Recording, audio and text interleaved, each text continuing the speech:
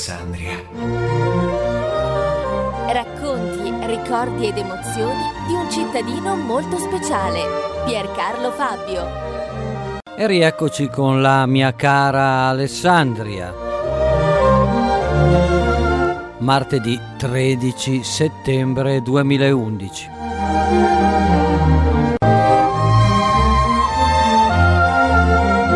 E come al solito, per lasciare lo spazio alla parola scritta, facciamo un salto indietro di 2 giorni all'11 settembre e magari di 10 anni, 11 settembre 2001. La mia cara Alessandria. In esclusiva su Radio Alex.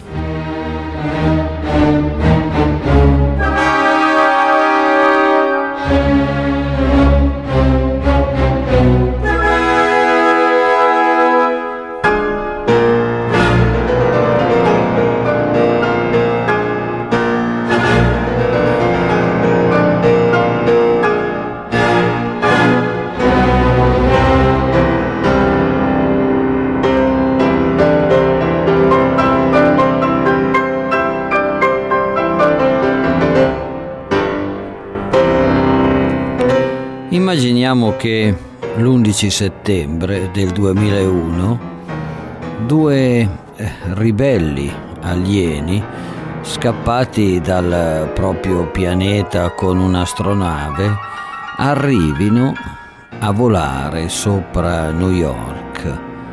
E cosa vedono questi 2 ribelli, Eddie e Matusalem, che arrivano da una galassia lontana, di galassia in galassia? Vedono questo che Eraldo Affinati, nel suo L'11 settembre di Eddie il ribelle, descrive con queste parole.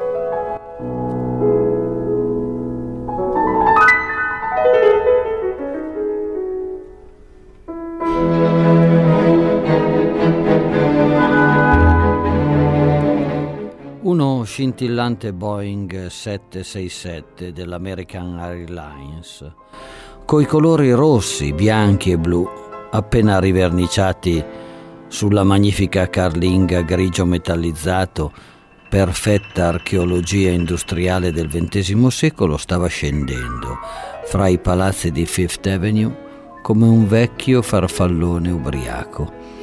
Ditemi voi, dove posso posare le mie stanche ali? Sembrava borbottare nel fragore assordante che lo accompagnava.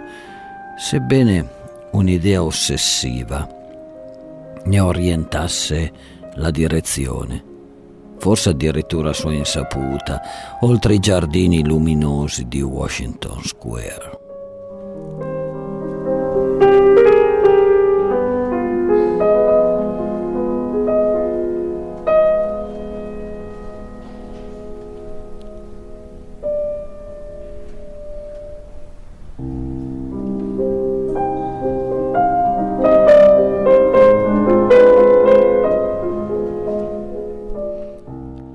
Gli astronauti erano impegnati ad ammirare lo spettacolo della prua continentale, singolarmente protetta fra il New Jersey e il Queens. Come una preziosa appendice di cemento armato, stavano cercando di localizzare il punto esatto di provenienza del messaggio di quella Nadine, quando il loro sguardo si incollò sulla nube intorno alle Twin Towers. Non avevano colto l'attimo in cui l'aereo si era schiantato sulla torre numero 1 del World Trade Center, ma non appena questa cominciò a fumare, dopo essersi avvicinati videro il secondo impatto, quello dell'altro Boeing, lo United Airlines 75, che veniva inghiottito dalla torre numero 2 come un boccone criminale impossibile da deglutire.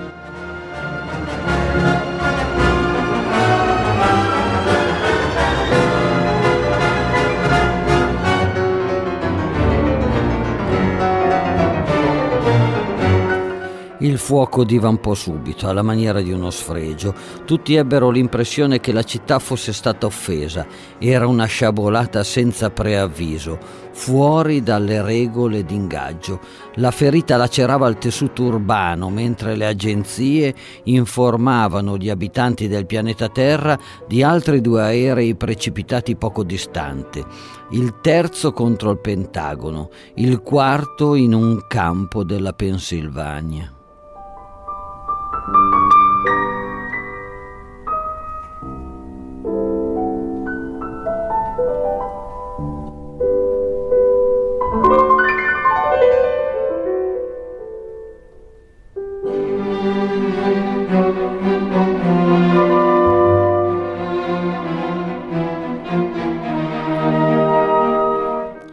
Intanto i corpi continuavano a piombare giù, nell'abisso, rasente le pareti d'acciaio, come pupazzi. Erano salti inesorabili.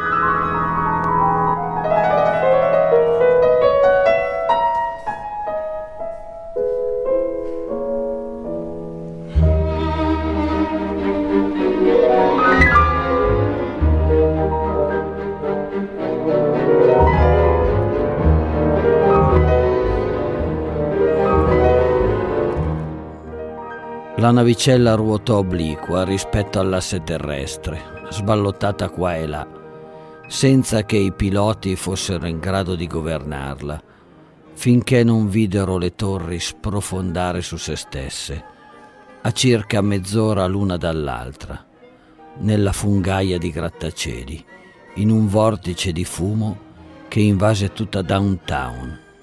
Le migliaia di esseri schiacciate dalle macerie erano uomini e donne.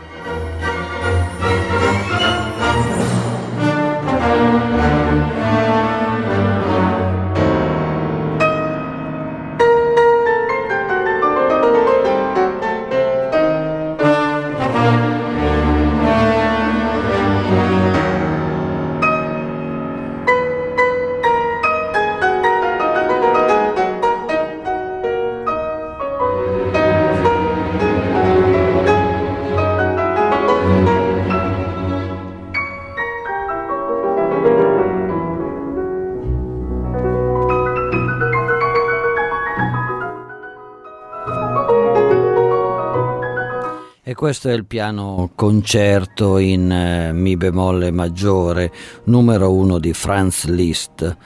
In italiano non si dice piano concerto, si dice concerto per piano e orchestra.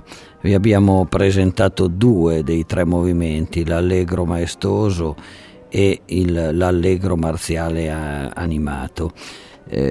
Questa esecuzione è particolare perché al pianoforte vi è uno dei più importanti interpreti del pianismo internazionale contemporaneo, Lan Lang, probabilmente il prosecutore di Horowitz, per alcuni, per altri no, ovviamente, accompagnato all'orchestra dai Wiener Philharmoniker, che quindi non sanno solo fare valzer, come qualcuno pensa, e diretti dal maestro Valery Gergiev.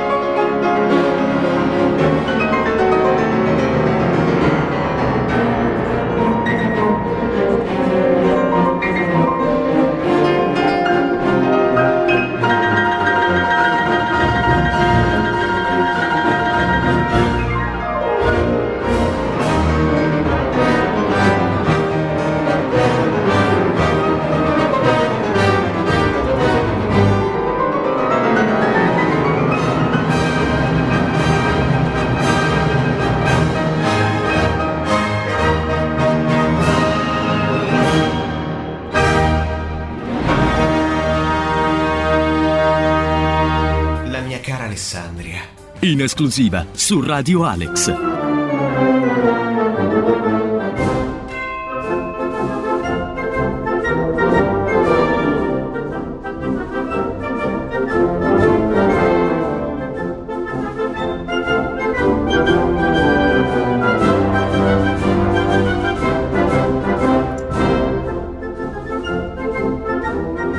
E mettiamo insieme un poco di ragioni. Questi sono i Grenadier Guards in Liberty Bell, un pezzo di John Philip Sousa, uno degli autori più famosi di marce nel mondo, di marce per banda, The King of the March, il re delle marce. Ma i Grenadier Guards sono stati proprio quest'estate a suonare in cittadella e sono stati l'11 settembre a New York a suonare per il decennale dell'attacco alle Twin Towers.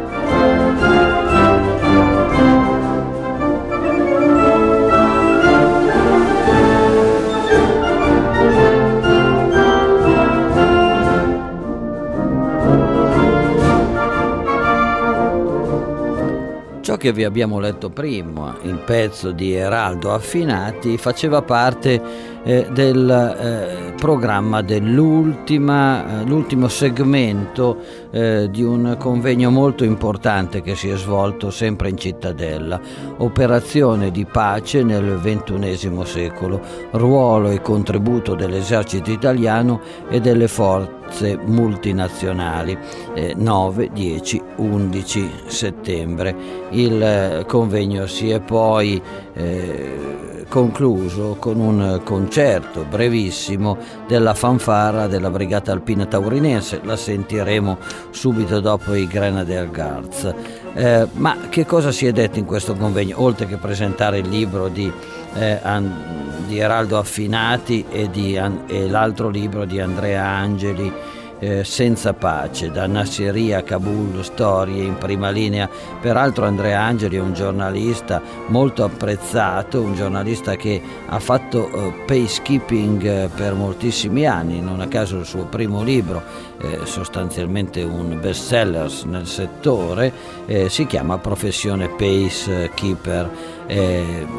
Sono stati con noi 3 giorni per questo convegno particolarmente interessante, che ha visto gli interventi del capo di Stato Maggiore dell'Esercito, il generale di Corpo d'Armata Giuseppe Valotto, del generale Giorgio Cornacchione, comandante del COI, il comando operativo del vertice interforze, del dottor Carlo Lopes, l'assistente del segretario generale delle Nazioni Unite Ban Ki-moon e direttore dello United Nations System Staff College di Torino, il ministro Giovanni Brauzzi, il generale di Corpo d'Armata Claudio Graziano. Come vedete sono tutte personalità di grandissimo livello. Graziano è stato peacekeeper al comando, insomma, della nostra missione in Afghanistan, in Libano, probabilmente anche in Mozambico, è stato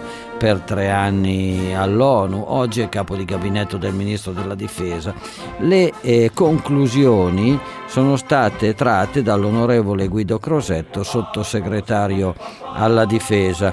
Intanto vi faccio sentire la marcia dei coscritti della Brigata Alpina Taurinense, come se voi foste stati in cittadella domenica.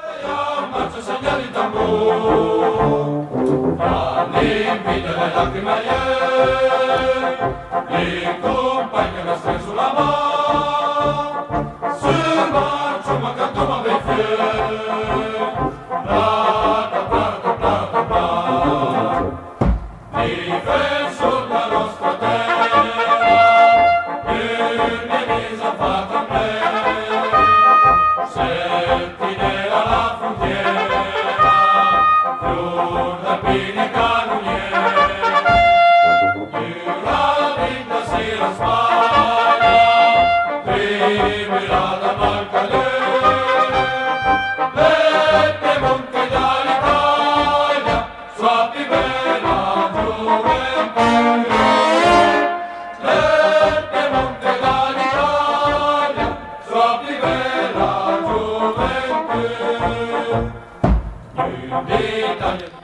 È il Piemonte che dà all'Italia la sua più bella gioventù, dice la brigata alpina taurinense in questa canzone, in questo canto, la marcia dei coscritti piemontese. Ovviamente avete colto che è in dialetto piemontese. Ma ritorniamo al nostro convegno Operazione di pace nel XXI secolo. È stato moderato per 2 giorni dal professor Alessandro Politi, docente presso la Società Italiana per l'Organizzazione Internazionale, un esperto di strategie militari. Ma sostanzialmente cosa si è detto in questo convegno? Si è parlato dei militari, del loro nuovo ruolo e della difficoltà di fare missione di pace all'estero, una difficoltà dovuta a una nuova dimensione della politica estera italiana e della politica dell'Occidente nei teatri regionali di guerra più difficoltosi. Si è parlato anche molto della Libia, si è parlato moltissimo dell'Afghanistan, del dispiegamento delle forze, della necessità degli stati di finanziare questi percorsi, ma si è anche parlato di come per esempio l'esercito utilizza le risorse che lo Stato gli fa avere, no?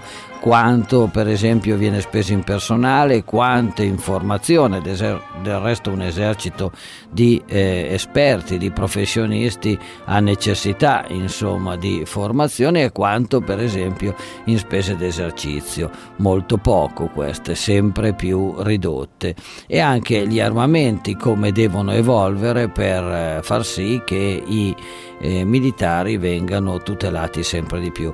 Un particolare interesse l'ha suscitato un decalogo concettuale per le operazioni di peacekeeping negli anni 2000. È stato presentato proprio qui in Alessandria e discusso dal generale Graziano, da Brauzzi e da Guido Crosetto. Siamo particolarmente orgogliosi insomma di questo, che un decalogo sia stato presentato e discusso in Alessandria. Magari non se ne farà nulla, ma è stato una carta interessante di ragionamento su questi temi. A ciò aggiungete che, ed è aperta ancora per un mese, quindi se la volete visitare questa è l'occasione, vi è una piccola mostra, piccola per le dimensioni della superficie che occupa, ma abbastanza importante, sui cannoni e sostanzialmente sui 100 cannoni donati in Alessandria a metà del 1850 da una sottoscrizione fatta fra gli italiani. Partì il poeta, patriota, giornalista Norberto Rosa con l'idea di riarmare la cittadella di Alessandria con nuovi cannoni, e in un men che dire si riuscì a raccogliere i danari per comprare 100 cannoni che poi vennero donati ad Alessandria. Lì ci sono tutti i documenti che certificano questa donazione, che certificano questo importante episodio di solidarietà nazionale nei confronti della nostra città, allora una roccaforte delle operazioni militari delle guerre d'indipendenza.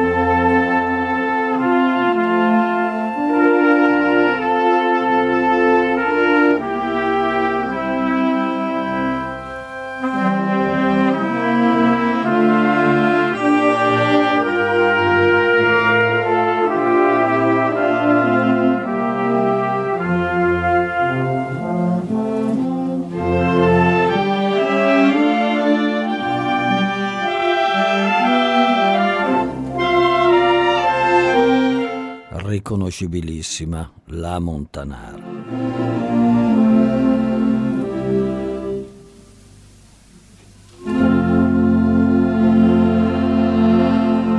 La mia cara Alessandria. In esclusiva su Radio Alex.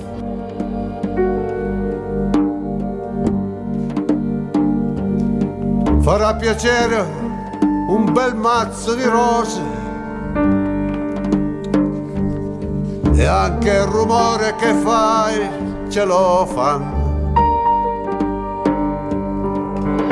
Ma una birra gola di più in questo giorno appiccicoso di caucciù. Sono seduto in cima a un paracarro e sto pensando agli affari miei. Tra una moto e l'altra c'è un silenzio e descrivere non saprei. Quanta strada nei miei sandali, quanta ne avrà fatta Bartali.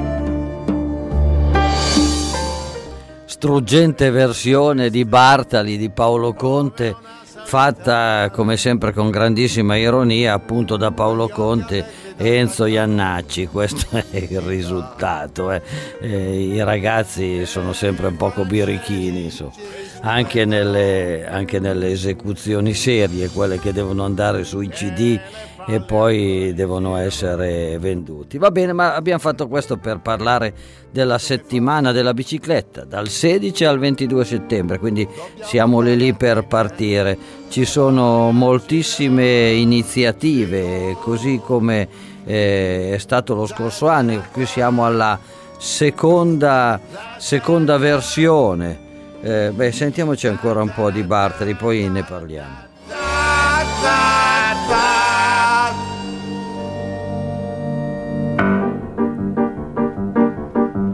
È tutto un complesso di cose che fa sì che io mi fermi qui. Le donne a volte si sono scontrose o forse han voglia di far la pipì. E tramonta questo giorno in arancione e si gonfia di ricordi che non sai. Mi piace restare qui sullo stradone impolverato, se tu vuoi andare vai. E mai che io sto qui aspetto Bartali, scalpitando sui miei sandali. E quella curva sfonderà, quel naso triste da italiano allegro, tra i francesi che sfolazzano, primo lapsus, e i giornali che si incazzano, secondo lapsus, e tu mi fai, dobbiamo andare al cinema, vai al cinema oggi tu, zazzarazza, zazzarazza.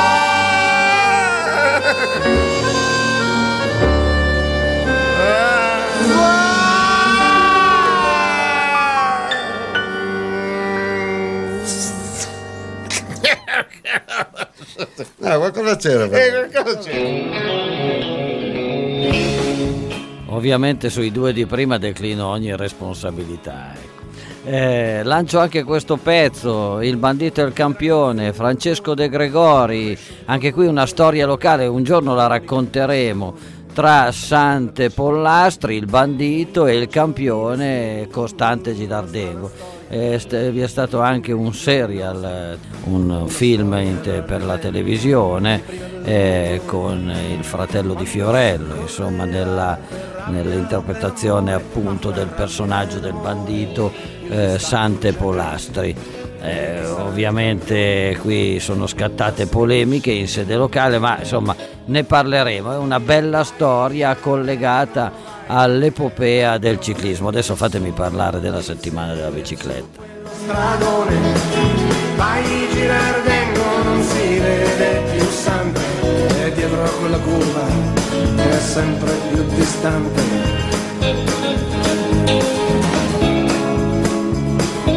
per esempio del servizio di bike sharing che è partito lo scorso anno e ha già 312 abbonati, 9 stazioni attive, una stazione mobile, 109 colonnine divise nelle varie stazioni, 70 biciclette. Gli abbonati sono il 62% donne e il 48% uomini. Il costo dell'abbonamento è di 10 euro, 5 per l'assicurazione obbligatoria, la prima ricarica obbligatoria 2 euro, durata dell'abbonamento 1 anno. Quantica miseria, un torto subito, appare nel ragazzo un feroce bandito, ma il proprio destino.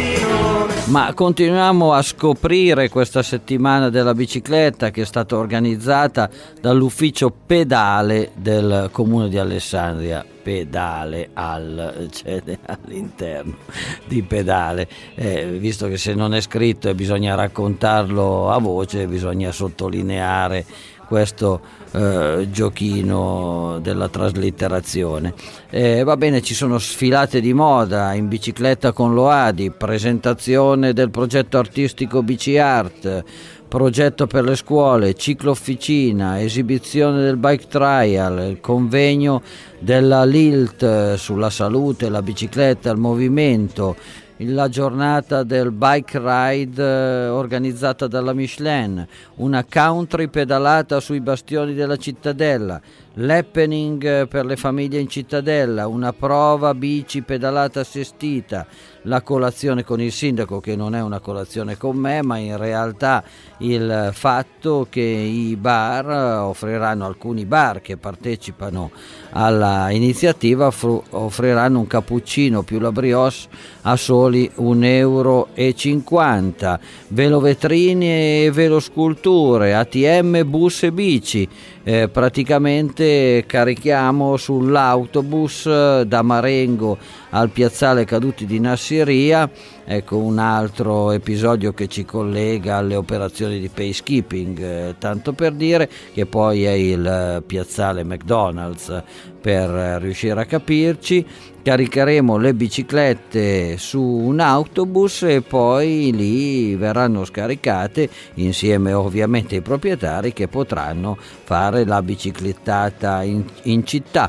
ZTL in bici, che cos'è? Tutte le strade dove è istituita la ZTL sono aperte solo alle biciclette dalle 16 alle 20 e non alle automobili per tutta la settimana.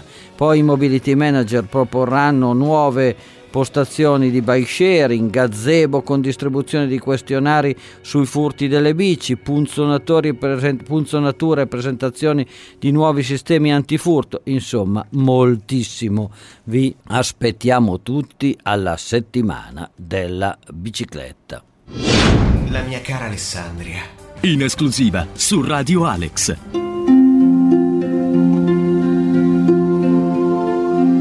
E siamo all'almanacco del giorno prima, fatti e curiosità successi nel tempo ad Alessandria. 19 settembre, domenica, San Gennaro vescovo di Benevento. Ludovico Sforza nel 1494 concede a Gian Giacomo Ghilini, alessandrino, consigliere di stato di Gian Galeazzo, il luogo detto La Filippona, posto nella Fraschea, con tutte le masserie che in quei dintorni possedeva.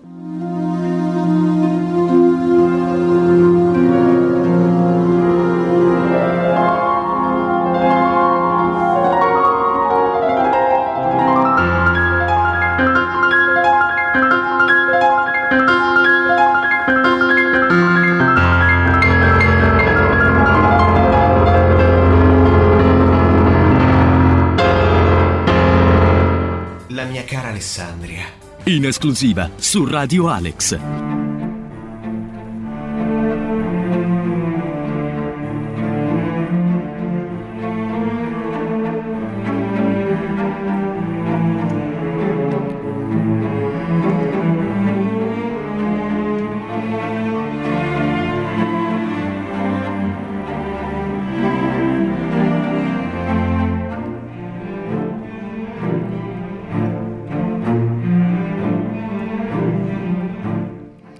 Ed eccoci alla playlist di questa settimana. La dedichiamo ad una formazione da camera alessandrina formata da 12 violoncelli. Appunto si chiama Dodecacellos ed è diretta, oltre al fatto che i pezzi sono rielaborati per questa formazione, dal maestro Andrea Albertini. Bella idea questa dei 12 violoncelli, perché il violoncello è uno strumento particolare. Può, se suonato in certe posizioni, con certe corde, fare la parte del violino, della viola, del violoncello stesso, addirittura del contrabbasso, quindi da un'orchestra dei 4 archi completa, però sono sempre tutti violoncelli. E violoncello per violoncello, il primo brano che vi proponiamo è il valzer numero 2 di Dmitri Shostakovich, compositore che al violoncello doveva moltissimo. Casi della vita, ovviamente questo pezzo è molto più conosciuto per il fatto che era colonna sonora di un film importante, Eye Wide Shut di Kubrick.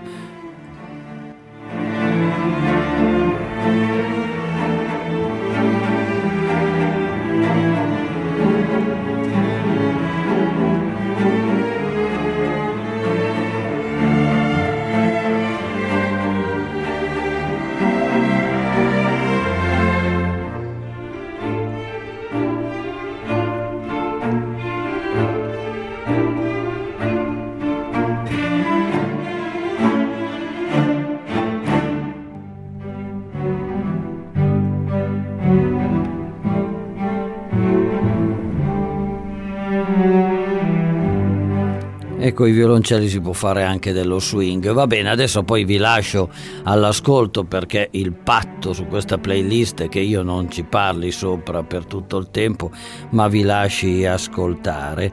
Vi verranno presentati pezzi di John Kander, come questo dedicato a New York, che è la colonna sonora del film New York, New York, interpretato anche nel film stesso da Liza Minnelli. Poi Pink Panther, la Pantera Rosa di Henry Mancini, Oblivion, un tango di Astor Piazzolla, Fratello Sole e Sorella Luna, anche questa colonna sonora del film di Zeffirelli dedicato a San Francesco, e il pezzo di Riz Ortolani. Adios Nonino è un altro pezzo di Astor Piazzolla. The Entertainment è un pezzo di Scott Joplin rifatto molte volte, anche questa è diventata poi una colonna sonora. Ritorniamo a Henry Mancini con Moon River, per finire con il buono, il brutto, cattivo, cioè Ennio Morricone, in uno dei suoi leitmotiv più famosi, per un film di Leone, il cosiddetto spaghetti western. Buon ascolto e buona serata, e poi ci risentiremo la prossima settimana con i Dodecacellos.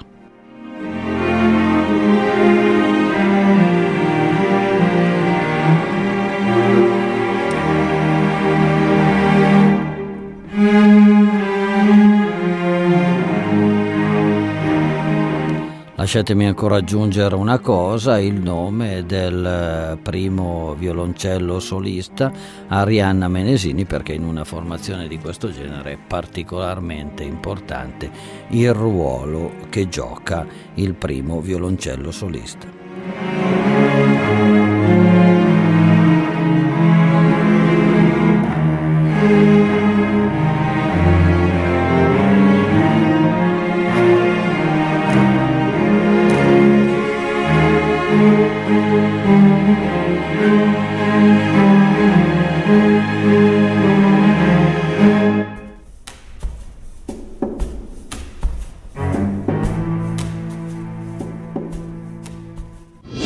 Questa è Radio Alex.